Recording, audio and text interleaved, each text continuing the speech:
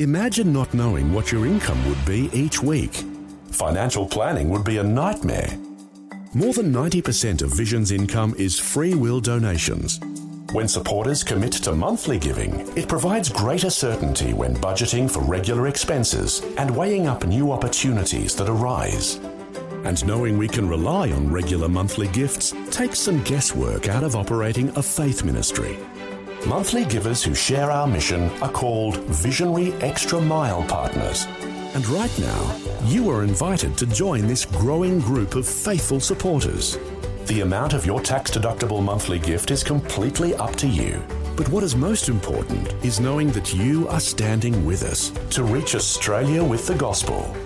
To become a Visionary Extra Mile partner, click the banner in the Vision app or go to vision.org.au/extra mile. It only takes a few minutes, but will have an eternal impact. Vision.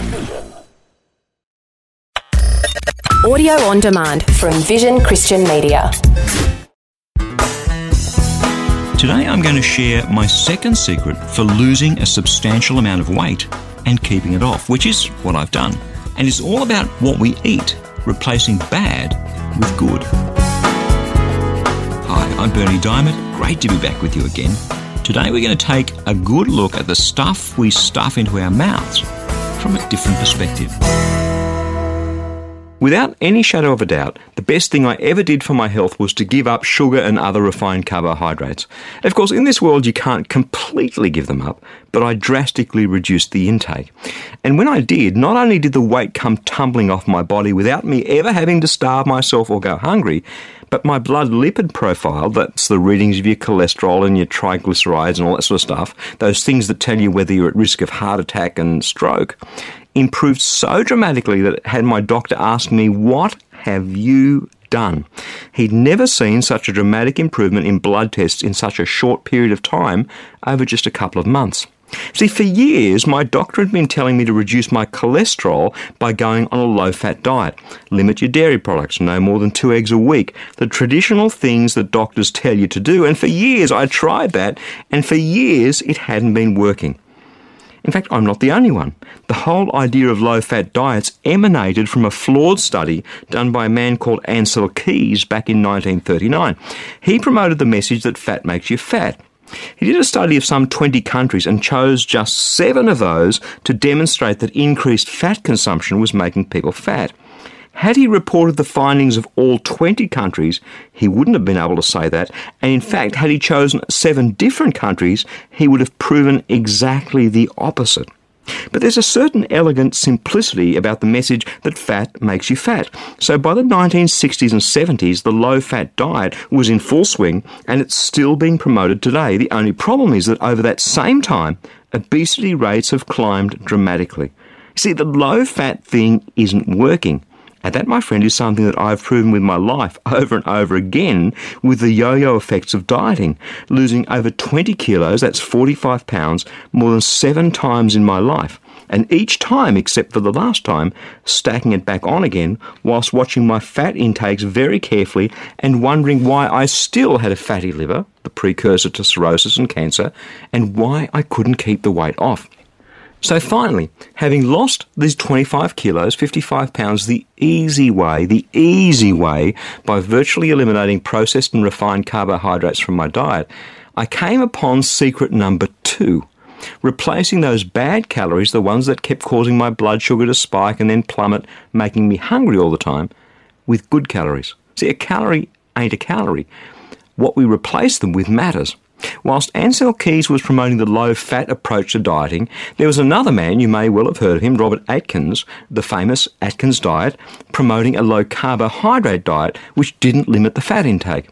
Now, I read the Keys study and I read the Atkins approach, and whilst I had always thought that those Atkins people were nutters, I decided to give it a go. So I replaced the chips and cakes and bread rolls and mashed potatoes with 3 things, and this is my secret number 2. Firstly, lots of vegetables, every colour, every variety, cooked, raw, salads, stews, you name it, and I am into vegetables. Secondly, protein, lots of meat and fish of all kinds. Well, neither of those things are particularly controversial, are they? But the third one is. The third thing was fat. And not the fats they tell you are healthy, the polyunsaturated ones.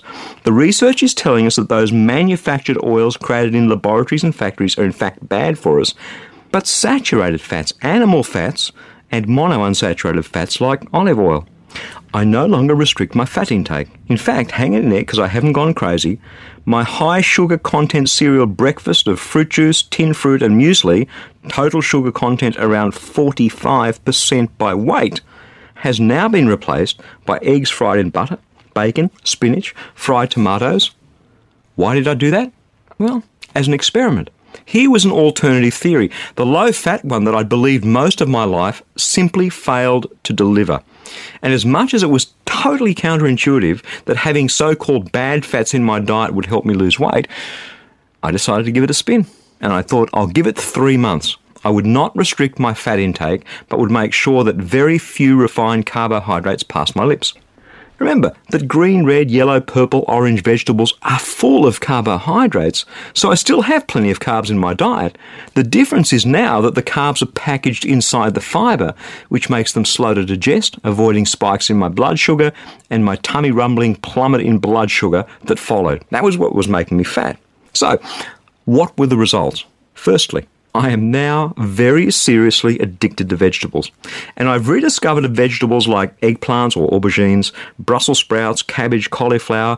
By the way, cauliflower mashed is a great substitute for mashed potatoes. And in fact, I've been watching myself. Now when I sit down for dinner, I instinctively reach for the vegetables before the meat. Interesting. Secondly, the fat has not increased my cholesterol readings. To the contrary. My bad cholesterol and triglycerides are low, and my good cholesterol, the HDL type, is high. See, it turns out that there's a reason for that. 85% of the cholesterol in our body is manufactured by us, mostly by your liver. Your liver hates refined carbohydrates and can't metabolize 50% of the sugar, the fructose component, into glucose, which is what your body uses for energy.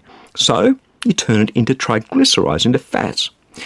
Of the cholesterol in your body, only 15% is from what you eat, and a good chunk of that you can't digest, so it passes straight through. So my doctor continued to rave about my blood tests, which included a complete healing of my fatty liver condition, which I'd carried around from years, and finally, I was never hungry. And to this day, I can eat basically as much as I want and not put on weight. The key is that I want less because I'm not hungry. In practice, your body doesn't really want too much fat at all anyway, although I'm liberal with the butter on my Brussels sprouts, and now my body has found a healthy equilibrium at a healthy weight without me ever having to count calories, go hungry, or feel deprived. And as though that's not evidence enough, my doctor remains over the moon with my blood test results. If you told me at the beginning of my 3-month experiment that that would be the outcome, I'd have said you were nuts. In fact, I read all the stuff, the books by Atkins and others. I thought they were nuts, but I tried it out of sheer despair as a last resort. I never feel stuffed full anymore after a big night out because I didn't eat those refined carbohydrates. Remember, I don't restrict unrefined carbohydrates, just the refined ones. And I'm never so hungry that I'm pecking on bad stuff. Do I still get hungry sometimes between meals? Yeah, occasionally. So I go for a handful of healthy nuts, piece of cheese, some leftover protein, chicken or whatever's in the fridge. I travelled overseas recently and packed my suitcase. When I checked in at the airport, they weighed the bag and it was 24 kilograms. Couldn't believe it. Lumping that suitcase around was hard work. It was incredibly heavy. Certainly my wife couldn't lift it, but that's the weight I used to carry around on my body. No wonder I was always tired. No wonder my joints were hurting. No wonder I didn't want to exercise. I spent most of my adult life carrying that incredibly heavy suitcase strapped to my body. It's a scary thought. When you think about this stuff, as radical as this approach may seem in a historical context, it's not radical at all.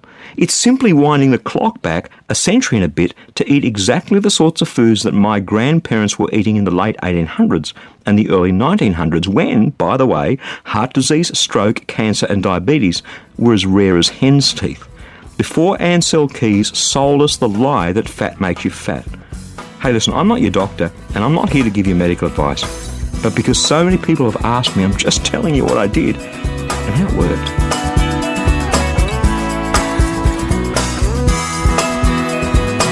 We love sharing the gospel with as as many people as possible so they can experience a real and tangible relationship with God. So before I go, I'd like to tell you about our free daily devotional to help you be all that God made you to be. It's called Fresh. Each day you'll receive a powerful scripture verse together with some words of inspiration, hope and encouragement. And the best news is that it's completely free and delivered right to your inbox each and every day, where you can choose to read, listen, or even watch the daily video. It's completely up to you.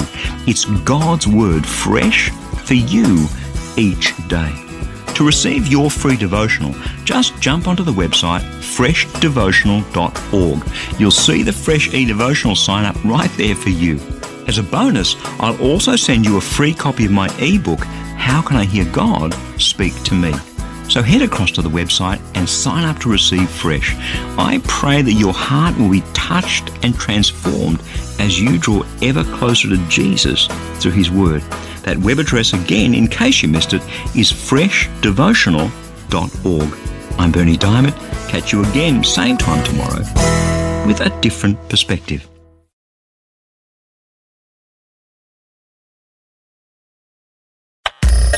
Thanks for taking time to listen to this audio on demand from Vision Christian Media. To find out more about us, go to vision.org.au.